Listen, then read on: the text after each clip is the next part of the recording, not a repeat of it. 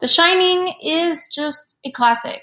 When I asked what your guys' favorite movie was, I know that was one of the recommended movies. I have to agree, The Shining is scary. It's good.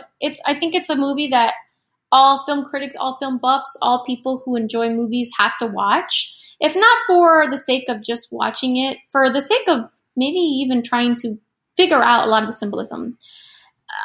The movie alone, we could discuss. Stanley Kubrick, we could discuss for hours. Honestly, I could talk about him for hours.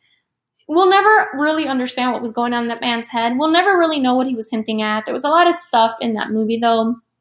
Patterns, the room number, the Native American, the Apollo sweater, just a lot of stuff was going on in that film. And it's almost like there was like a hidden film within the film. There was like what you were watching and then what you were being told.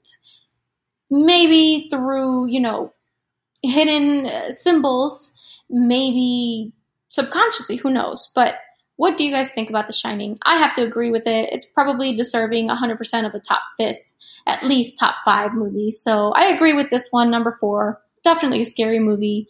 Amazing acting by the cast, by Jack Nicholson, who's one of the greatest in my opinion. But let me know what you guys think about this one. If you agree or if you don't, why not?